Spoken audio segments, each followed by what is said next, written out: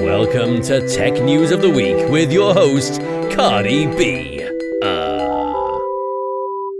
Welcome to Ricky Tiki Tabi No Sa Ravi News of the Samana. Wow. Nope, still not there. This is our 10-minute dive into tech news that caught our eye in the old RSS feed. That's what the kids use these days right now. I'm Ned. With me is Chris. Let's get into some more tech garbage. HashiCorp switching to business source licensing, affectionately known as BSL licensing, which is a licensing, which is why initialisms and acronyms are terrible. Would you like some DRAM memory? How's your CSP provider? What about your IAC code? Well, that brings me nicely back to the HashiCorp change, since their most popular software is the IAC tool, Terraform. Starting with the next release of their core software products, HashiCorp is switching from their current Mozilla Public License 2.0 to the Business Source License 1.1. What does this mean for the average user of Terraform, Vault, or Console? Nothing. Absolutely nothing. The source code will remain available in public repos, and anyone is welcome to review, contribute, or build from source if they like. The BSL specifically targets commercial applications of the software where an independent software vendor has built a competing product without a partnership agreement with HashiCorp. So, if you're an ISV who has built a competitor to Terraform Cloud or HCP Vault using open source Terraform or Vault, HashiCorp would like a word with you. Everyone else can keep calm and carry on. Now, if you'll excuse me, I have to go get some USD dollars out of the ATM machine. ROFL out loud. God. Oh, anyway. So, big change that's not going to impact 99% of people. Now you know. Yeah. I mean, I guess they're trying to do the Red Hat thing without sounding like they're doing the Red Hat thing. It's more like they're doing the MongoDB thing. I wasn't listening. What did MongoDB do? They did the same thing. They changed from, I think it was the Mozilla license to the BSL license 4 or 5 years ago, mostly in response to Amazon. Intel CPUs found to be vulnerable to downfall attack. I mean, that's a sick name, though, am I right? Yeah.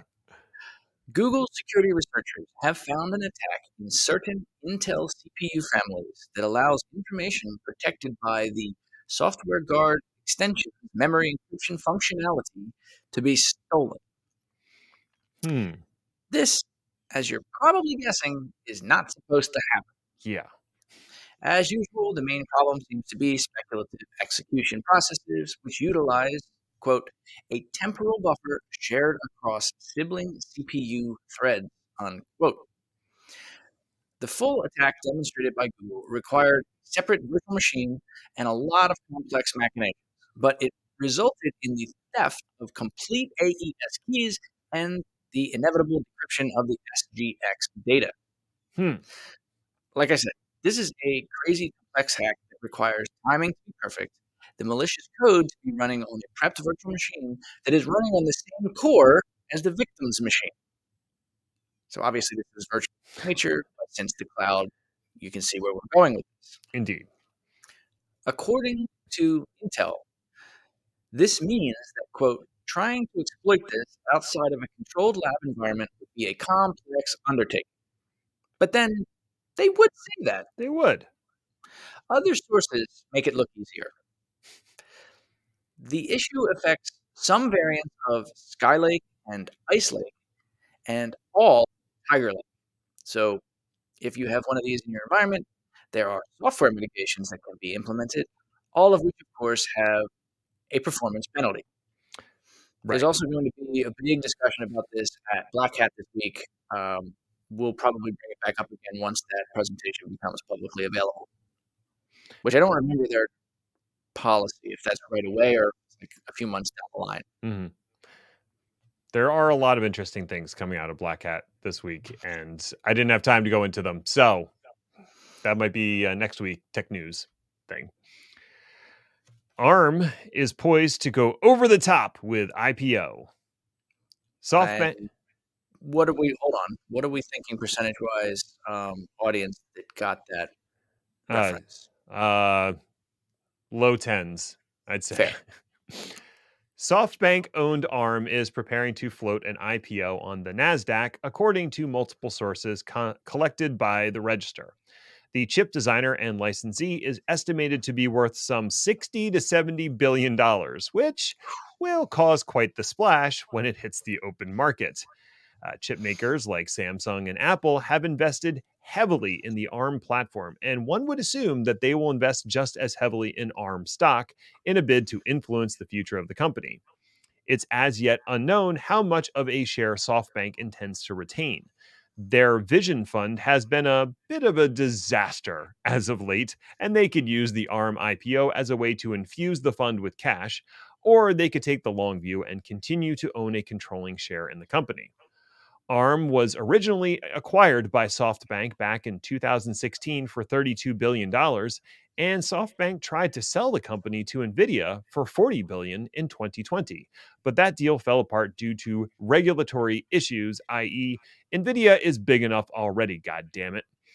Seems like that might have been the best thing for SoftBank, as the additional $20 billion in valuation in a few years, that's kind of nice. Honestly, this is a much better outcome than ARM being owned by NVIDIA or any other chip maker. Now they can all jockey for position on the board and cancel each other out. Ain't capitalism grand? Well, it would be if the three major players trying to get a controlling stake weren't Apple, Samsung, and AWS. Don't forget about NVIDIA.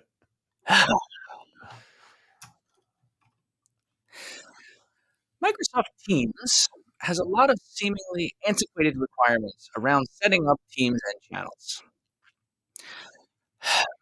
Wait, did I say already? I wasn't listening.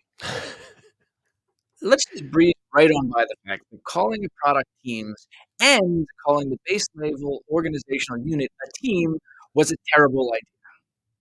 And everyone on the 40-person committee that inevitably greenlit this dumb idea should feel bad. Do you know how impossible this setup makes it to Google things about this product? Or even talk about it without making yourself dizzy?